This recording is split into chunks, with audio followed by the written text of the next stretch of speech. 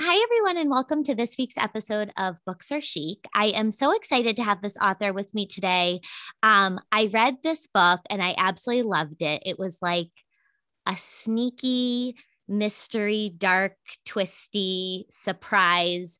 One of my favorite books of this year that I can't say enough great things about. This is her print debut. So she has an Audible original called In Her Skin, and her print debut is called The Truth About Ben and June. And like I said, I will be talking this up for a while. I am so happy to have Alex Kiester with me today. Hi, Alex. Hi, thank you for having me. And thank you for that lovely introduction. I love the sneaky mystery. I love it. Thank you. I feel like I said to you before, I feel like I didn't know what to expect going into it. I knew somebody was missing. And then, like we said, it was like this build. And then I was like totally sucked in. I finished it so fast because I needed to know what happened. And I just loved it. So I'm so happy we're here to talk about it. So, okay. So give me like the rundown of how you got here, because when I went on your website to like look up your bio and just see any like fun facts about you, I was laughing about some of your first jobs to get to writing these books. And so give everybody a little Alex journey to get here. Okay. Yes. Well, thank you for reading my bio and for laughing because I did want to make it funny.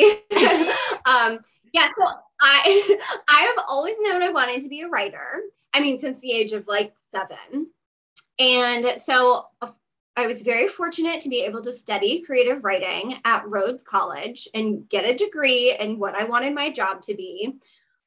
But when I graduated from college, I had a rude awakening and I realized that nobody pays you to write novels. They pay you to have written novels. Right. So nobody was just going to like pay me, my 22-year-old self to like sit down and write novels. Yeah. Who knew that's how the real world worked? Anyway, I had to have a slew of jobs to sort of bankroll this ambition.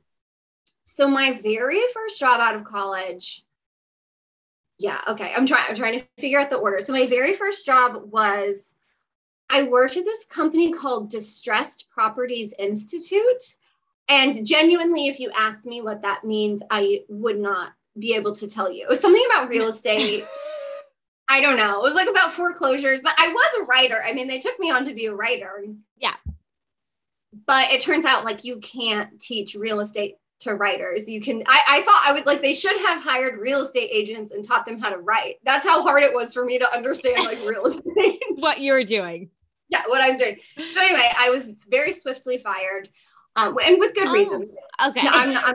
I really needed to be fired. Okay. We're celebrating the firing. Yes, absolutely. And they were very kind about it. It was very amicable. And I was like, yeah, I need to leave.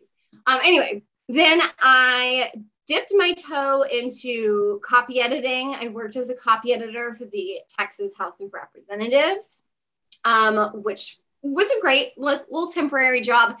And then finally, I kind of worked my way up and I became a book editor at this very, very boutique romance publishing company, which since you've read my bio, you know that is a euphemism for erotica. So I was editing erotica books, which, as a 25-year-old woman is like a super fun job. Yes. And then sort of like as I was having this job and editing other people's books, I thought, I think I can do this. And so I started writing on my lunch breaks and then wrote novels essentially until I got an agent with In Her Skin and got that one published. So it's been a long and winding road, but here we are. Okay, so we went from real estate to politics to erotica, and then we're here today, and now you're a novelist getting paid to write your books because you've written them and they want more from you. I'm so curious there have been, I can't even imagine editing some like erotica. Like I don't read that, and I'm not shaming anybody that does, because I was just going to say, I have read, like picked up some romantic comedies that are like borderline porn where I'm like, oh my God, like I'm like making sure no one's around me because I'm like, oh my God, like people are gonna like, what am I reading? Like I'm hiding. Like I don't want your blood front, your face is turning red. Yeah, like I'm like read, but you're like still reading it. It's like you're closing it. You're like, what is happening? So I can't even imagine what that was like. And so basically you were getting you were getting these novels before they were going to print and you were having to go through and make all like the changes and send them back, and you were 25. Now, I'm curious to know, what was it? Was it like heavy duty? Like, I don't know because I've never read one of these, but was it like, oh my God, I can't even believe these words are written down forever on a page? Oh, it was like I'm like, whoa, like, you're like, I can't even relive it because it was very, very heavy duty, very heavy duty. I mean, I don't know how much we want to go to, but like a lot of I feel dirty even like saying it, but a lot. Please cut this if you need to, but a lot of penetration in a lot of different orifices. I'm sure. So I'm not sure. I don't even know. I'm just I don't know. I don't know anything, but I'm just saying I'm sure there were things that are emblazoned in your brain because you had to. Yeah. Okay. Well, I like, this is like, and I've never had anybody that's worked at that sort of boutique, you know. Yeah. But you know, it is funny because the first few months were like, oh my God, this is like, how am I going to do this? I'm like blushing. And then literally after 4 months, you could see the most like raunchy scene of your life and be like, there's a comma splice, you know, like it was so, you kind of got used to it. Like, you're like, oh yeah, this is like, people are having sex in front of me and I have to like tell them, you know, well, you didn't take off your shirt. Like, so this is a continuity error because now he's feeling you up, but you didn't take that shirt off. Oh my gosh. That is what is so, like, you explain, like talking about it that way is so funny to me, but there's a huge audience for those books. So you were probably busy. Oh, very busy. Yeah. I mean, our deadlines were like wild. We had to edit a book in like just a week. You know, you had a week and you would just edit it super fast. And they're just like, well, the fans, because the fans want it, especially if it's like a 35 book series. They're like, you know, we need to follow this man's journey from, you know, these vampire worker. Something. Yes. Vampire / construction worker. Right. Which, like, hello. Who doesn't want that? But like leaving that job. So then you were writing were you writing Inner Skin, or were you just writing something to be like, I can write something and I can do this and then I will. Yeah. So I was actually writing. So the first manuscript I ever wrote was a romance novel. It wasn't erotica, but it was a romance novel because that was my bread and butter at the time. So I was like, I know the beats of romance novels. So I wrote that, and it was, I mean, you know, it was really bad. And I don't say that with like shame. It was just my first attempt at a book. So it was bad and no one wanted to read it. And then the next one I wrote was like a straight up mystery. And then it turns out no one really wanted to read that one either, which was also fine because I was like getting my legs under me. Like, I was super young still, and I was trying to figure out what my voice was and the stories I wanted to tell. So then the third manuscript I wrote was In Her Skin, and that's where I got my agent, got it published. But yeah, and I was working at that book publisher, and then I quit, and then I was doing all these like freelance jobs. I was like Zumba. I was a Zumba instructor. I'm certified in Zumba too. Yes, I love it. Which does anyone do Zumba still? I don't know. So do you teach it? I don't teach. No. I did the all day training, which was like, I mean, I can still picture it so vividly in my mind. It was in a huge conference room. There was like hundreds of people. There was so much enthusiasm. I was in so much pain at the end of the day because I literally danced for like 8 hours. And I don't even know if I was doing it right. I was just like having a ball. And the instructors are so like lively and engaging. Right. Yeah. So no, I'm not teaching it, but when I got certified, I don't even know how many, it was before I had kids. So well over 8 years ago, it was like everyone was doing Zumba. You could do it like on TV. Yeah. Same here. I mean, I was doing it. Yeah. So when I started, it was same thing. It was 9 years ago. Yeah.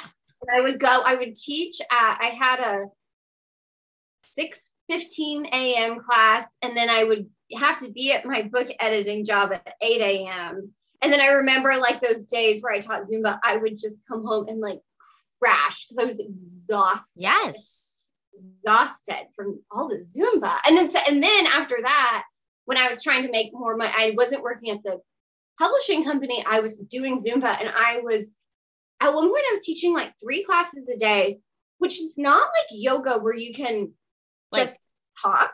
Yeah. Oh no. You have to like do the Zumba with your people. Yes. So I was literally eating like 6 full meals a day, and I wasn't gaining weight because I was so exhausted and so hungry from all the Zumba. Oh, I really do love all the aspects of your journey, because I like that you were hustling to write a book and doing Zumba. I feel like that was the natural progression from the erotica. Then you're like, I'm going to shake it. I am going to do this. I love it. But yes, I actually am certified in yoga, which you just said that. And I did teach yoga for a long time after I got certified, which that was like 6 months of certification. So I was like, I have to like do something with this, even though it was like life-changing in other aspects. But after the 8-hour, I was like, well, if someone needed me to like sub, I could sub for Zumba, but there was no way I could do multiple classes because like I was physically in so much pain, but I'm glad that was like a support for you, and we got you here today. Now, my other question to you, Zumba played a huge part for you, and I love that. And maybe it'll make a resurgence. I know people still do it. I just don't think like on the East Coast, we don't, I mean, unless it's maybe at the Y, I don't ever see it like advertised. Whereas at one point, like it was a lot of places. Yeah. I was going to say, other than the Y, like I can't imagine any other gyms like offering Zumba. And even if they're doing dance workouts, I feel like it's usually called like something like, like dance fit or what, something like different, not necessarily Zumba. Right. Zumba. Maybe we should bring it back. I don't know. Now I'm getting interested. I need to find my certificate. I'm going to hang that up loud and proud. Level 1 Zumba instructor. My other question to you though was, because I've never had a guest on where and we talked about this before, like you wrote a novel. It was just an Audible original. And I'm not saying was just, because like we said, audiobooks are books. Listening to an audiobook is reading. That is fully 100% a thing. And so what was it like to have your first book be an Audible original instead of having a print come out first? Yeah, I think it was really good for me actually, because it sort of like let me come into the publishing industry with like through the shallow end. Instead of like thrusting me into the deep end, I sort of got to like dip my toes and wade in. And I don't know, like if I had the journey that I'm having right now with Ben and June, if I had that journey within her skin, like, I don't know if like I could have kind of dealt with it where I was in my life. Like I was really struggling with a lot of anxiety, and I'm just not sure, like that could have just been really overwhelming to me. So I think it was a good thing for me personally. And it was just like putting a book out into the world, except for a few things. Like one, it was a lot faster of a turnaround. Like I sold Ben and June 2 years ago, probably 2 years ago. And In Her Skin, from the time I sold it to the time it came out, was 9 months. Wow. So I know. So it was like very expedited, which was really cool. Cause then it was like, I sold it and then I got to share it with all my friends very quickly. And, and then it was still really fun and fulfilling. I think it was just the big difference was not like the editing process or like putting it out in the world. The big difference was just like publicity. You know, I didn't do a ton of interviews or events because Audible is doing its own thing. You know, they have their own originals and they know exactly how to market to their people. So they didn't lean on me heavily, which now in Ben and June, I'm much more like involved in the process, which is so much fun. And I'm really glad that I'm having a chance to do it for this book. But I don't know, it would have been hard for me like 5 years if ago. It was reversed. Yeah. Cause you're right. A lot of like authors who are debut authors or, you know, like you, it's your first print novel, or just authors in general, it, because of social media, like it is heavily on you guys to, aside from your teams and everything at your publishing houses, it, you know, to really get up there, you have to get out there and put yourself out there. And, you know, that's a hard thing to do for anybody, you know, listening to yourself talk and like, you know, do this and buy my book or whatever, but that is such a huge piece. So you're right. Like you sort of were able to ease into it rather than just be like, okay, your debut novel's out, like get out there. Right. Yeah. And I do think the cool thing now is that I'm having so many firsts with Ben and June. Like the first time I, you know, did the unboxing and like held the book in my hands. And I'm like, it's cool that I have published a book, but I'm also still like getting a lot of firsts this time around. So it's kind of like the best of both worlds. I think it's awesome. Yeah. And how are you with like, you get an idea for something and was it different between Inner Skin and Ben and June? And then what's sort of your writing process? Oh my gosh. So the idea part of Ben and June could not have been more different from In Her Skin. In Her Skin, I literally felt like an acorn of an idea fell on top of my head. And like, then it wasn't like I had the book fully formed, but I had so much of what the book was going to be like in my head. And then for Ben and June, literally the first draft is a completely different story than the book that is on bookshelves today. I mean, I think the first draft, I think I probably salvaged about like 25% of the first draft. Yeah, like I really, really reworked the entire thing. And then as far as the writing process, for In Her Skin is like a psychological thriller mystery. It leans heavy into that. It is strictly like that genre. And as we were talking about earlier, like Ben and June is a little bit more like genre bending, you know, it has a little bit of mystery, has a little bit of romance, it's contemporary fiction, you know, it's a little blurrier. So for In Her Skin, it was very much like I had my outline, I had my little color coded index cards, and each chapter was a different color depending on the point of view character. And I really followed that very diligently. For Ben and June, I did a lot more of just like writing, you know, like very artistic, just letting it, organic writing, which I actually think inevitably, or it actually kind of slowed down my process, because that's probably why I didn't get to use a lot of it, because it wasn't structured and it wasn't tight. But it was kind of what I needed to do to get to the book that I had today.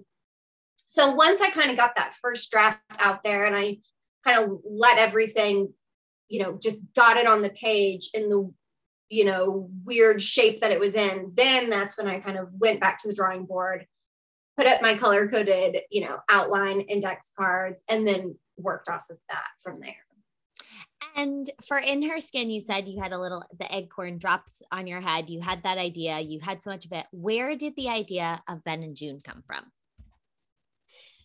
So I tend to think my most organic writing happens when I'm exploring my biggest fear. So in Her Skin, it was literally my biggest fear at the time was public speaking. And so I had this idea of an author who's going to hire an actress to go on her book tour. She was so scared to do it herself.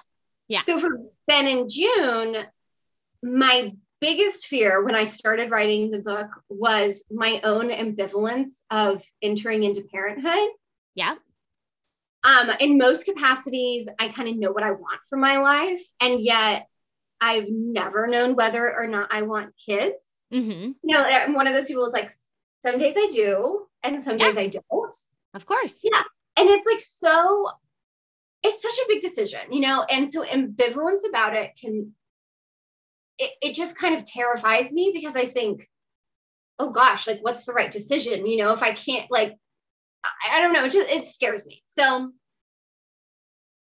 in her, so sorry, not in her skin. Ben and June. I'm like, whoa, what novel am I talking about? So Ben and June started with one scene between these two characters, you know, a husband and a wife, who have just found out that the woman's pregnant, and they're deciding whether or not to have the baby. And these characters eventually turned into my protagonists, but at the time, they were just nothing more than the two conflicting sides of my brain. Like the one side that wants to have a baby, and the other side that can think of a million reasons why I shouldn't. Yeah. And so I kind of let these voices have a conversation. And then for the sake of the novel, I decided, okay, they need to have this baby. And then the rest of the book snowballed from there. Okay. So like I said before, okay, so first, like we said, it's like genre bending. I can't really classify it under one single genre. I feel like it's a little psychological. There's a little mystery. There's a little romance. There's drama. Like there's so many things that make up this book, which is why I read it so quickly, because you don't, every page and chapter, you're like, I don't know what I'm going to get. And I love that because you're like, you know, you're going through, like we said, Ben's point of view, June's point of view, their friends, the journal entries, like what is real, what is not real, what is happening. Yeah. and I'm a huge mystery thriller person. So that part of it really like hooked me. But then, like I said, you bring up, and obviously this is coming off of these decisions, whether you or not you want to be a mom, which is like a huge decision. And I have two kids, and some days I'm like, do I still want to be a mom? Like it's a lot. And I love my kids dearly and they're great, but like, it is a huge choice. And my husband and I always talk about the days before, like, we'll be like, oh, remember when during COVID, we were like, imagine like quarantine without kids. Like it would be like TV all day, like all these things. And like quarantine with kids was like school, and like, oh my God, somebody has to like monitor. And so like, there's always that. And so, but like I was saying before to you, and I don't think we're really I mean, I don't know if we're going to spoil if we say what's going on with June. Do we think that's a spoil? I don't know. And that's so hard because like, it's such a big part of the book, and I kind of talk around it. I have so much trouble talking about it because I'm like, I do think it's better if you kind of go into the book not knowing. Okay, we're not going to say. We're not going to say. Okay. Because honestly, you're right. When I told you, when I read the back of the book, I was like, oh, like, I don't even know what this is going to be. I just knew she was missing. And I'm like, okay, so June's missing, and there's so much more to June's story, and it's so heartbreaking. And like we were saying before, and you were talking about one of the scenes, whether or not you have kids or not, or you have a friend that has children, there is this like sense of, heartbreak, and just you can relate on some level, and just I don't know, there were like teary moments, and you did bring so much awareness to what was going on with her, which I had said to you before, I think it's getting more like zhuzh these days, because I think more people are being open and comfortable. But the way that you portrayed it in this book, especially too in relation to the death of her mom, which I don't think that's a spoil. No. Was like heavy. I mean, that's the dark aspect that you were saying, like it's dark. And I just wonder, like, what sort of research or what resources did you go to learn more about sort of June's journey? And so I did a ton of research. I read every like firsthand article that I could find, on the internet about women who are, struggling with new parenthood and going through what the specific thing that June's going through. But the most invaluable thing that I did was I just sat down with women who struggled with what June is struggling with. And I mean, those conversations were so, I'm so grateful to those women because they were so candid and so vulnerable and open with their experience. That, I mean, if you can imagine, like we sat down for hours and by the end of it, both of us were crying because of course, it's such an emotional thing. Like new motherhood is emotional in general because your hormones are just super out of whack. And then you can also be going through, suffering from so many different things during that period of, a woman's life or a mother's life. But yeah, I mean, those conversations really like freed me up as well, because I think going into it, I really wanted to write like the universal experience of like new motherhood. And then I realized, and what she's going through. And then I realized, like, talking to each of these women, they all had extremely different experiences, like they're, if they were like struggling with anxiety, like their triggers were all very, very different. Some people have a hard time like leaving the house, or some people have a hard time like falling asleep at night because like they're, worried their baby's gonna die, like, if they're not awake. So once I kind of figured out that every woman's experience is slightly different, it helped me to realize, okay, I'm telling like June's journey through motherhood and through, what she's going through, and not like every woman's journey. Yeah. And June, the character of June, had her own, experiences, just like all these other people that you spoke with. And I did not have, I had probably the basic anxieties, but like, and like sometimes I would like not be able to cope because it was like, oh my God, you want to just go to like the park and it would take like 9 hours to get there. And then you're like, oh my God, like, and then someone like, the baby poops, and it's like a whole ordeal. And that you sort of, just as time goes on, gets used to. But I remember when I had Chloe, who's my oldest, I work at a doctor's office. So my boss had come, he was like rounding in the hospital and he came to check on us. And he was like, for the first 30 days, it's like a mushroom cloud goes off at your house. And he was like, there's no right way to do anything. There's no wrong way to do anything. There's no book you can read. And honestly, you just have to figure it out and do what is, she won't break. Like he was like, she will not break and it will be fine. And I literally took that so to heart and thought of it literally for the first 30 days, because I do think that was like an ample amount of time to sort of grasp the whole idea and be like, because you do get to a point where you're like, okay, like I can go to the park in 1 hour. Like I can do this. Like it's the little victories that you're like, okay. And then as time goes on, it gets easier. And not to, parenthood is not easy at all. And it gets easier in the sense of like logistics, like, baby to kid to, whatever. But, there's still tons of emotions, tons of things. But I just like what you were saying, parenthood is so individual to each person. And, yes, you can relate to people on so many things like, oh, that happened to me or whatever, but it is so personal. And, it is something that you can try to read about and everything, but until you're living it. And that's the same thing with the emotions piece. Like you don't know until you're in it, how you're going to react emotionally or, mentally. Right. And it's a lot. Yeah. I mean, and I think like so much of June's experience is sort of my exploration of like what a worst case scenario would be for me, because like like I said earlier, like I struggle with anxiety now, you know, just like in general.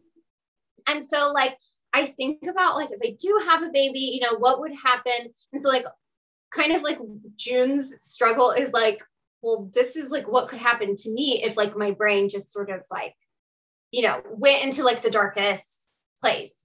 So yeah, and I gave her like a lot of me too. Like I think a lot of women, there's a lot of societal pressure on women to be like a happy and like perfect mom.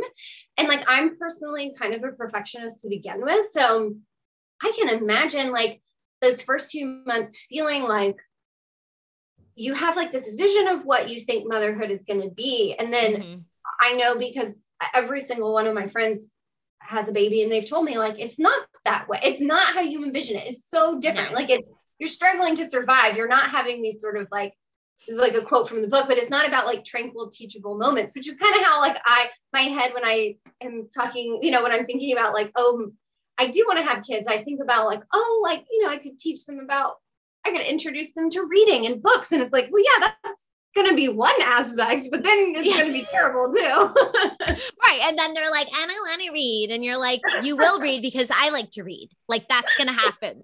Yeah. Well, and I think no, go ahead. Oh, I'm sorry. I was just going to say like my worst fear, and this is like so flippant. Like I don't sincerely mean this, but like if my kid like liked math more than reading, I'd be like, like what? Oh.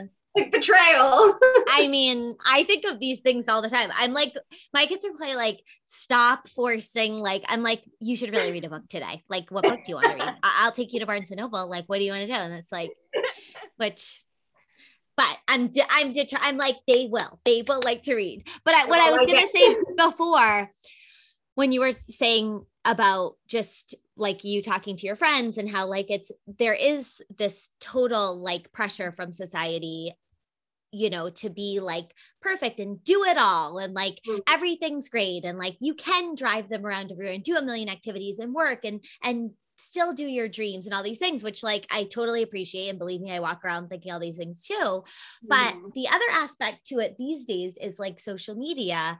And I think that with June and what she's struggling with is a lot of what people, there's so much like comparison and what is real and what's not. And I think a lot of stuff that's out there, like these influencer stuff, like that's not really real. Like you're seeing all these like glitzy moments, and then they do like one off chance of like, see, everything's not perfect. And you're like, okay, but like every single day something happens to me where I'm like, this is not perfect. Like, and it's like, not just like one Instagram post, like, it's like, that's not real. And I think for people who have anxiety or maybe a perfectionist or have, you know, like things that trigger them, whatever, that's so hard. And we're all on phones and we're all on social media all the time. It's like a full addiction. But I just, you know, for me, I try not to, like, I'll be like, oh, you know, that's nice or whatever. But I'm also like, no, like I live and breathe kids all day long. Like it is not like this. Like there are, you know, moments where you're really struggling. And then there's moments where you're frolicking on the beach and you're like, okay. Right. Yeah. No, and I think to your point, like it's so easy to, because when we compare ourselves to people, like I'm comparing all of me, all my flaws, everything that's wrong, that I consider myself, you know, wrong about myself. I'm comparing that to what I see on social media. Or even if you're a friend, like what you tell me, you know, for the hour that we got coffee once a week, you know, and even that is curated information. Like even if I'm having the world's shittiest day, I'm not going to just like dump that onto one of my friends because, you know, I know they would like listen, but you kind of try to balance it out and not be like the most negative person ever. And so even that is like not always the truth. It's not the reality. It's 1 hour of a week. So yeah, then June's really struggling with that too. She feels like the moms that she's like becoming friends with have it all kind of figured out. And then once you're going through the novel, you start to realize like each of those women, like they also have something going on, you know, in their life that, you know, they're comparing to, you know, themselves to other people. So everybody has their thing. And it's so bad to compare ourselves, but you know, I'm a victim to, like, I do it all the time. It's just human. It's human, totally. And I think, like we were saying, like, it's just so emphasized these days because nothing is like, you know, seeing it just on a TV commercial. I mean, you literally see it everywhere. So much social media, you know, all these things. So, and you're right. Her friends, that I loved that whole aspect of the book, the friendships and sort of where they come out, and some of the stuff that they say and stuff. And even though I know this is a novel, like, moms can be, and thankfully, I knock on wood, I haven't met any, but like, you know, moms can be judgy. Like, they can be judgy and have their opinions, and what, you know, what I did is the right way. This is the way I did it. So this is the way, but like, it's like, well, no. And you have to get your head around that very quickly because, you know, they're like, join a mom's group, do this. And that's where you can really be like, oh my God, you know, why is her baby sitting up? My baby's rolling over. Like, oh my God, you know? So, but then on the flip side, getting away from June and just going to Ben, Ben is so, you just ride the emotions with Ben of the whole book because you're like, oh my God, concerned, then you're upset, then you're angry, then like, you know, and it's the whole thing. But he's just there searching for answers, and you just want to give him a big squeeze. Oh, that's so nice. Cause I was so worried that he was going to be, I mean, he's so angry at the beginning. And then once you realize like, oh, actually June's going through a ton and he has no idea, you know, like when you write these characters, you have so much empathy for them. And I was so worried that people are going to judge certain characters. So I'm glad to hear that you had, you know, you wanted to give him a squeeze because he's really struggling and he's so flawed. He's complicated. He makes a ton of mistakes, but he like loves June and he's, you know, he's really trying. It's so funny. He's like a single parent for the time being. So you're like, oh my God, like he just was left. Yeah. I mean, and if you have no context, it's like, there's a clear like villain here. And that's how he interprets the situation of like, oh, things got hard and my wife left me. Like, what were those vows for? You know, that whole, so he did that whole journey. So yeah, it's so funny because like, I think I originally started writing the book as like a mystery thriller. And then I realized what changed it for me is that I realized how much Ben and June like really love each other. And I was like, I can't take that. Like, I can't make them sort of like, I can't take them to that like hatred of each other place. Cause like they really love each other. So I think that's, I don't know. It's kind of like the thread of like heart throughout it is that, you know, you're really rooting for this couple, or at least I hope you are. No. Yeah. And I think it just, you showed the power of emotion. I'll be good, bad, the ugly. There's so many emotions, but how powerful that can be, and how if you put that first, and for him, like you said, there was this thread, he was so determined to be like, you know, what happened, what's going on, learning all these things as he goes.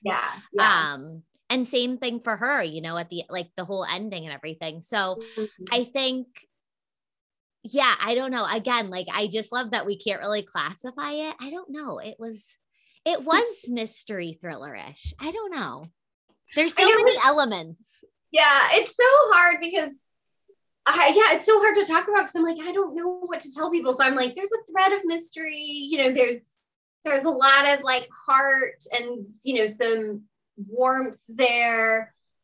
It's so hard to classify. My favorite like rating or like review that I've gotten so far is this one reviewer said like, it's really hard to put this book in a bucket. And like, is it a thriller? Is it a romance? And it's like, but that's how, you know, it sounds like you do too. Like I read across so many genres. Like I love reading, you know, mysteries. I love reading contemporary fiction. You know, I read everything I can get my hands on.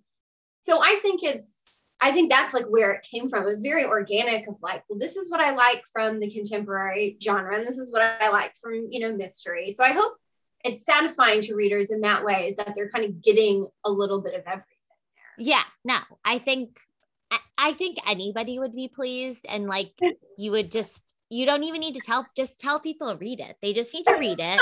They can figure it out. They can share what bucket they'd put it in. We want to know. We can poll people. You should poll and be like, what do you think this book falls in?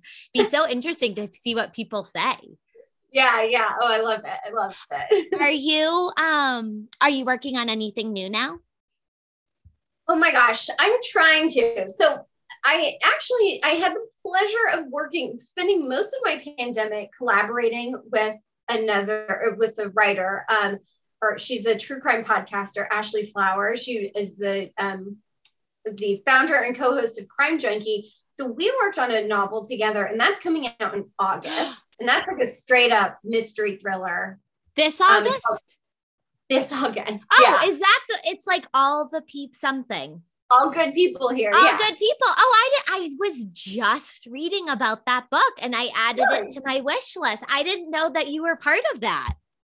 Yeah. So I'm not on the cover, but I'm on the title page. But we collaborated on that together. So that was sort of like a truncated timeline. And so we turned that in like, I don't know, in March or something. And then, oh, wow. Yeah. And then I think March. And then like publicity for Ben in June kind of like amped up. So I'm trying to figure out what my next one is going to be. And I don't know, I have all these characters and I don't know what they're doing and I don't have the conflict. So I'm planning like a brainstorming retreat for myself. My parents have this house in the country and I'm planning like a few days of like a getaway where I just bring my little. So I'm excited about that, but yeah, I don't know what it's going to be yet. Okay. Ooh, that's fun. I didn't know. Okay. I can't wait to read the book in August. I'm so excited about that. It's so fun. Yeah. It's super dark and twisty. I mean, it is straight up like mystery thriller, but I'm really excited about it. It's really, I think it's really fun. So. Okay. Fun. Yeah. Okay. Well, you'll keep us posted on the next phase of Alex Kiester. Absolutely. Okay. All right. So we are going to do Alex's chic list. Okay, here we go. Alex, what 3 celebrities, authors, figures, living or dead, would you want to have a book club with? Okay. So I have chosen Reese Witherspoon because, I love all the work she's doing. I mean, who doesn't love Reese Witherspoon? She's so glamorous. She also is doing a lot of work to amplify, female storytellers. So I would love to have her in my book club. My second pick is I have former President Barack Obama because he is an avid reader, but he also, like, I don't know if he still does it, but he publishes like a list, his year-end list of favorite books. Yes, he still does that. So he recommended a book, I say to me, but really just to the world, but he recommended a book to me on that list. And it turns out to be one of my absolute favorite books, like ever. So it's Long Bright River by Liz Moore. Have you read that? That was so good. I loved it so much. That's also like the truth about Ben and June, bringing awareness to something that is so prevalent in our society today. Yeah. And it was so good. It was so good because it's like this like twisty, hard-boiled mystery. And also you have a real emotional center there between these two sisters. And that's what I love. I want like a mystery. I want all the twists and turns, but I also want like characters who are like struggling with stuff. I want real stories. Like I want that part. Yes. Oh, I love it. Was so good. It was so good. So good. So I feel like, Barack Obama and I might have similar tastes in books. So I feel like, he'd be a good person to have around. And then my third one is Anne Patchett because I love Anne Patchett so much. She's really great. Yeah. And I feel like she'd be so insightful and so smart. And I'd love to hear what she'd say about books like on a sentence level. You know what I mean? Because like her sentences are just so beautiful that I would just be like, so Anne, what do you think about this sentence? Like, what would you change? What would you do? Anything? I don't know. Okay, I like that. That's like a good, everyone would have really great opinions. You'd have good selections. I love it. Okay, current binge series. Okay, so this is TV, right? Yes. Okay. Because like I know, so many readers read like fantasy series and they get so into them, but I'm not a huge fantasy person, but Same. So my binge series, which is on my website, Severance. Have you seen it? I have not seen it, but somebody else I feel like said that I did a podcast with said that that was their binge series. I think it is so good. I mean, it's so good. It's completely like wackadoodle and like it's so weird and bizarre and original, and it's like super super tense and suspenseful, and it's also hilarious at the same time. I don't know who came up with this idea, but I love it. And the season ended with like the biggest cliffhanger ever. Ooh. And I was like, what channel is it on? I love a good cliffhanger. Oh gosh, I can't remember. Is it? I think it might be HBO Max. Okay. I don't know. I wish I'd written that down. That's okay. We can look it up. Severance. Okay. And it's with Adam. I think his name is Adam Scott.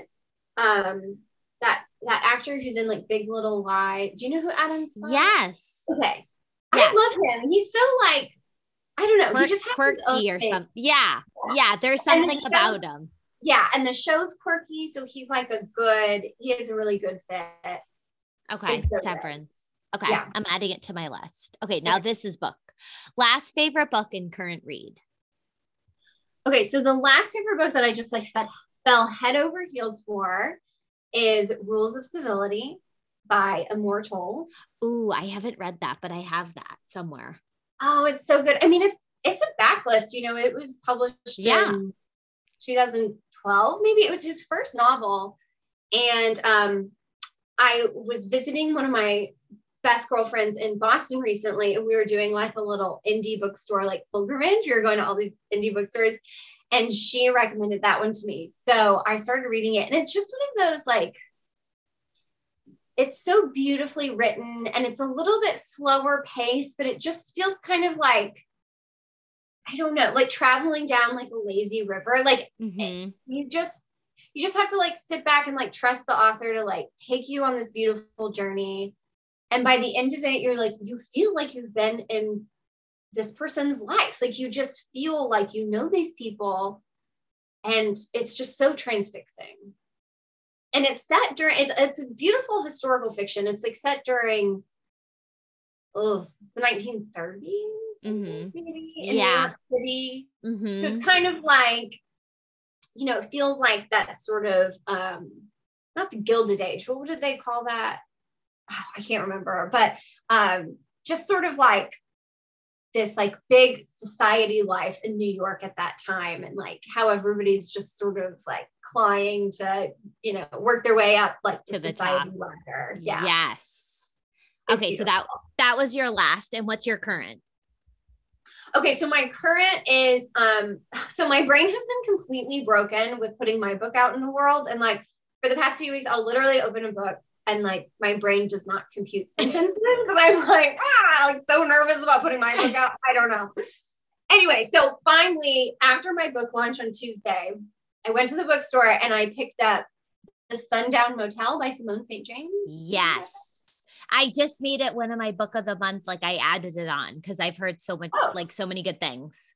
Oh, good. Okay. Yeah. So I just started it, so I don't know yet, but I mean, I like it so far, but I picked it up because I heard it's like part mystery, but also part ghost story. Yes. Which like, that feels like a fun change of pace for me right now. Yeah. Like a ghost story. Yeah. I think I heard that too. I've only heard like really good things about, I've actually never read any of her books, and she has like a couple. Yeah, she has a couple. I think this one, because I did some research because I was like, I need something super fun. Yeah. So I think this one is the most highly rated and has the most reviews like on Goodreads. So I think this is like her like most successful one. So Okay. I'm really hoping that this like gets me out of my slump. Okay. You'll have to keep me posted on that because Okay. I have that in my pile. Because I've heard good things too. So yeah. Right. Okay, describe your writing space. So the most important part is my window because there's something that happens when you're like writing a book and you have to daydream. And there's such a big difference between like looking out into an office and looking out into nature. So for some reason, looking out into nature is like helps your brain work. It helps my brain work, I should say. So I write next to a big window.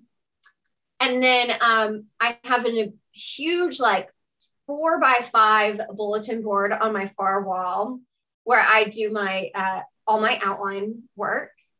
I also have a big whiteboard where I do my like brainstorming, like jotting down stuff. And then my favorite thing is kind of, my office is kind of a mess, but my favorite object on my desk is I have this phone that is like gold and engraved.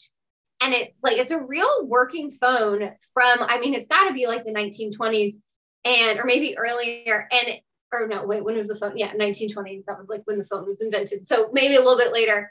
But I mean, when you pick up the receiver, like you feel like you need to be smoking like a cigarette with like Corella DeVille's like, yes. the long cigarette holder. Yes. Oh my God, I love that. Yeah, it's very, very fun.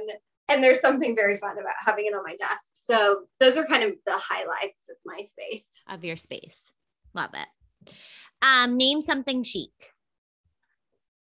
Okay, so I just had my book launch and I did a ton of online shopping for my book launch dress. Wow. And I found this beautiful dress. It's like mid-length and it is black with white polka dots. And it is very chic. But the place that I got it from is very, very chic. It is called Saison. Have you ever? I've heard of it, but I've never bought anything from there. I've heard of it though. Oh, it is delightful. I mean, so they're set in France. And when I got the dress, the box was like floral printed. It had like French in cursive. Like my address was like written in cursive. And then you open it and the dress was like wrapped in like rose colored tissue paper. And then I like smelled something and I was like, what is this? I leaned in. Literally the box and the tissue paper and the dress are all like scented with like French smelling perfume. And I was like, okay, I'm obsessed with this place. Oh my gosh. Yes, it is très chic. I mean, that sounds so chic. Yeah, it really made me feel like special for like buying this dress. I was like, oh, okay. Yes. And that's like perfect for a book release party. Like you need something like that, something memorable. Yeah. Do you have a favorite book that you gift? Yes. As a matter of fact, like I should probably be getting commissions off this book because I have given so many of copies away. Oh. But so it is The Dutch House by Anne Patchett. Yes. I haven't, but I actually have it in my Audible because I think Tom Hanks reads it. Yes. Oh my gosh. It's so good on Audible. You have to listen to it. Like I give away physical copies, but really I should be giving away like Audible credits. Because Tom Hanks is like magic on this. Literally, he would say the words like chapter 3 and I would like laugh. I would start laughing. Like it was like I was like, oh my God, Tom Hanks, like what are you doing to me? He's so good. He's so good. Okay, I'm so glad. I mean, I've only heard great things. And then I feel like every time in like all these like reading pages and stuff, people are like, that's like one of the best audibles I think of like ever, people say. Oh yeah. I think it's, probably the best one I've ever listened to. So good. So good. Okay. Who read yours? Oh my gosh. Wonderful actors. So I had 3. Oh wait, sorry, for Ben and June or for In Her Skin. Yes. So for In Her Skin, there's Bonnie Turpin. She read There's a Detective. And Bonnie like narrates The Hate You Give and like the Underground Railroad. She's amazing. Cassandra Campbell narrates the character of the author, and Cassandra is like famous for reading Where the Crawdads Sing. Yes. I love her. And then finally, Brittany Presley there's a small time actress in the book. And so she narrates her, and she actually narrates June in okay. June. Yeah. And she's amazing. She narrates like every audio book. Like, yeah. I mean, she's like everywhere. I can't even like name she's everywhere. So, and then The Truth About Ben in June, Ben is narrated by this guy named Pete Cross, who is amazing. He's so good. Like, it's so weird listening to your book because, you think, okay, like, are these actors going to understand what I'm doing? Yeah. And it's like, they both I feel like they cracked open my head and like knew exactly how I wrote every sentence. It was like such a surreal. I mean, I can't even imagine. It's like something you did and people are like acting it out basically. I know. Yeah. It was very surreal and a very good surprise listening to them. Okay. Good to know. If you could have one song as the theme song of your life, what would it be and why? I had a hard time with this one, but I would say Me and Bobby McGee by Janis Joplin. Oh, that's a good one. Yeah, because I mean, who doesn't love Janis Joplin? And also, so actually, this song is in Her Skin. Somebody sings it on karaoke, and I love that scene. But one of the reasons I feel like it should be my theme song is because when it starts out, it is very it's like folky and soulful, but it's also very contained. And then like at the end of the song, it's like wild and free. And I feel like Janis is just like embracing who she is as an artist. And I'm like, I like to think that like I've had a similar trajectory in my own career of like finding my voice, and I'm like still doing it, still embracing who I am as an artist. So that's why I came up with that one. I love that's so good. You understood the assignment, Alex. You had a whole meaning behind it. Love that. I did. Must-have beauty item. Okay, so I discovered this beauty item years ago. It was recommended to me by my sister-in-law. Okay, it is called Double Extend Mascara by L'Oreal. Mm-hmm. Okay, and so it's great. Like, it's regular, good mascara. It makes your lashes look good. But the best part about it is that I don't know how this is possible, but when you put it on, instead of like being liquid, it turns into like, this sounds funky, but it's not. It turns into actual like tubes. Extensions. Like on your eyelashes, which is fine. It looks normal. But the best part about it is that when you're taking your makeup off at night, you just go like that. Grab the tubes. Yes. There's like other mascaras that have that same not makeup, but same formulation. That's like it. And it's so fun to take it off because you're like, whoop, whoop. I feel like too, when I was looking just at like past like book recommendations and stuff, you do have you have good lashes. Oh, thank you so much. I love a good mascara. Same. And I feel like it's like really changed my life. Is like, that's a little dramatic, but no, I mean, I've been known to say a beauty product is dramatic. I'm just going to say it. Okay. I mean, we have to find these days, Alex, the little things that bring us joy. So if it's a tube mascara that partially changed your life, I'm here for that. So I love it. I can relate. And then, okay. If you could name one lipstick after a book, what would you call it and what shade would it be? Okay, so this is my favorite question ever that I've been asked, probably ever. So, amazing. Good job. Okay, so one of my favorite all-time books ever is Gone Girl. It's such a cliche to say, but like, it is such a good book. It is such a good book. So, okay, so because you've read it, that like cool girl passage, like, and like Gillian Flynn talking about like, she gives her like biting social commentary of saying like society tells women they have to be the cool girl and, hang with the boys. And eat hamburgers but never get fat, and like all of that. Yeah. Okay, so there's the cool girl passage, which I love.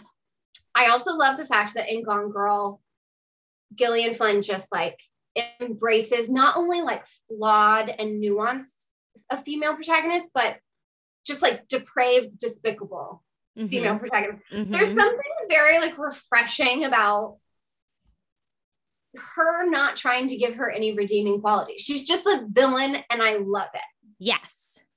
So, okay, so my lipstick shade is a play on the cool girl, but it's embracing the villainess. So I called it the cruel girl, and it is just blood red. Love. Oh my God, I love that. We need you. to see, this is the problem. Some authors just give me these lipsticks and I'm like, this, like, I would buy that. I would buy that. If that was like beautifully packaged with a copy of Gone Girl, like with a fun little bow, like what? Like that would be the best gift ever to get ever in eternity. I would love saying. I'm just saying. Love it. Yeah, I had so much fun thinking that about one's real. That's really good.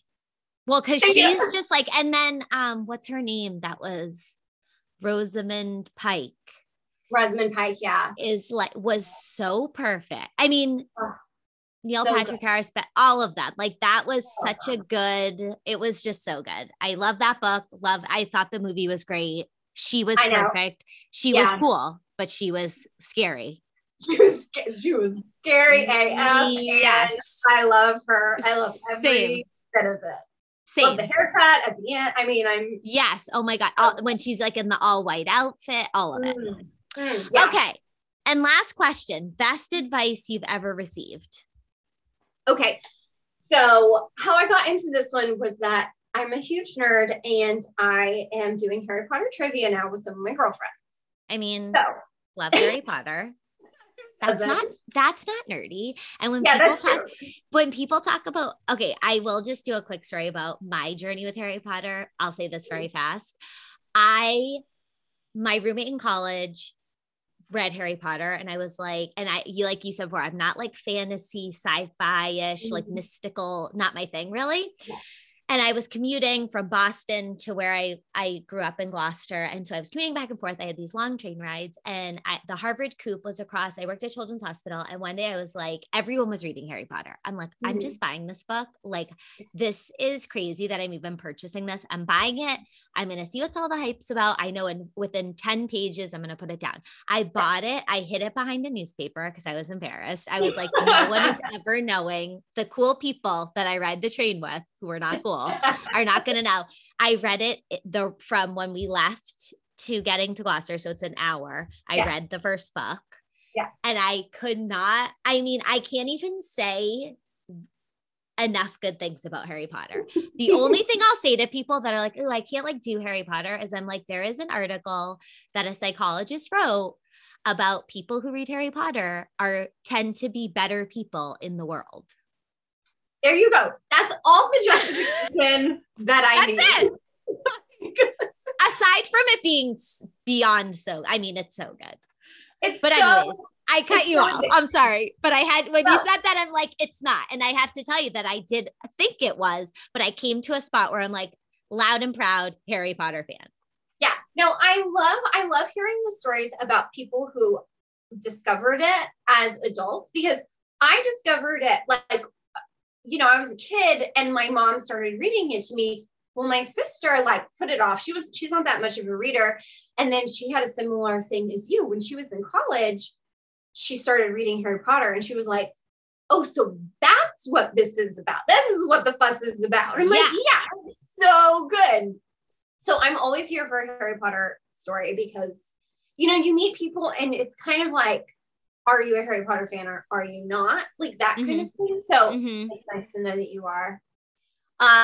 Okay. So anyway, so I'm in Harry Potter trivia and they do like trivia each month based on like one book. Okay. So I'm listening to the book of Order of the Phoenix right now, the fifth one. And there's this quote that I love and Jenny says it and she says, it's something like, anything's possible if you've got enough nerve. And she's like quoting, or she's saying it about like her brothers, like Fred and George, because they're so courageous. So I realized this isn't a piece of advice per se, but every accomplishment, every piece of success I've ever had in my life is, I mean, I can attribute it to the sheer fact that I was able to muster enough courage to try. Mm-hmm. So I love the advice that, you know, being scared is okay. Like, just put yourself out there. You know, it's okay to look stupid. It's okay to fail. It's okay to be scared. Just have courage and try, you know, go after what you want and have courage to try. I love that. Yeah. I love that. Yeah. See, if you decide to be a mom, Alex, you have so much things to share with your future little ones. Oh. You're ending it on a note that I'm like, you should be sharing that with little people in this world for the love of reading and the love of Harry Potter. My big thing, because I'm like, oh man, if I don't have kids, like I'm never really going to be able to introduce anybody to Harry Potter. So like that sucks, you know? Yeah. But you know, you would, even if you didn't, you would just by talking about it. Yeah. You'll find someone. They'll become a fan. I know it. Well, I love this book. Like I mentioned before, I love this chat. I feel like we could chat for like 10 hours. People would be like, what is that? What are they talking about? Which would be fine. I know people would listen. But I just can't wait to see what else like you have. Like, I just love this book so much. And I hope this is such a good discussion book. So when people read it, and I'm talking to all of my friends that are listening, I'm like, would be such a good book club book. Like it brings up so many great topics. And where can people find you on Instagram so we can follow all of your latest things? Yeah. So I'm on Instagram at Alex Kiester Writer.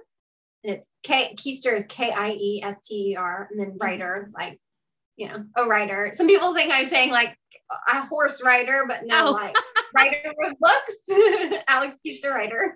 Yes. Yeah. And then my website is alexkiester.com, and you can, you know, contact me through that and find out a lot about me there too. Yes. And go on Audible and get in her skin and all the things. So thank you so much. This was so fun. Thank you. This is like the best. I love this lipstick idea we have. Let's patent it. It's like a lot of money. Let's do this. We are doing this. Well, thank you so much. And thank you to everybody for tuning in.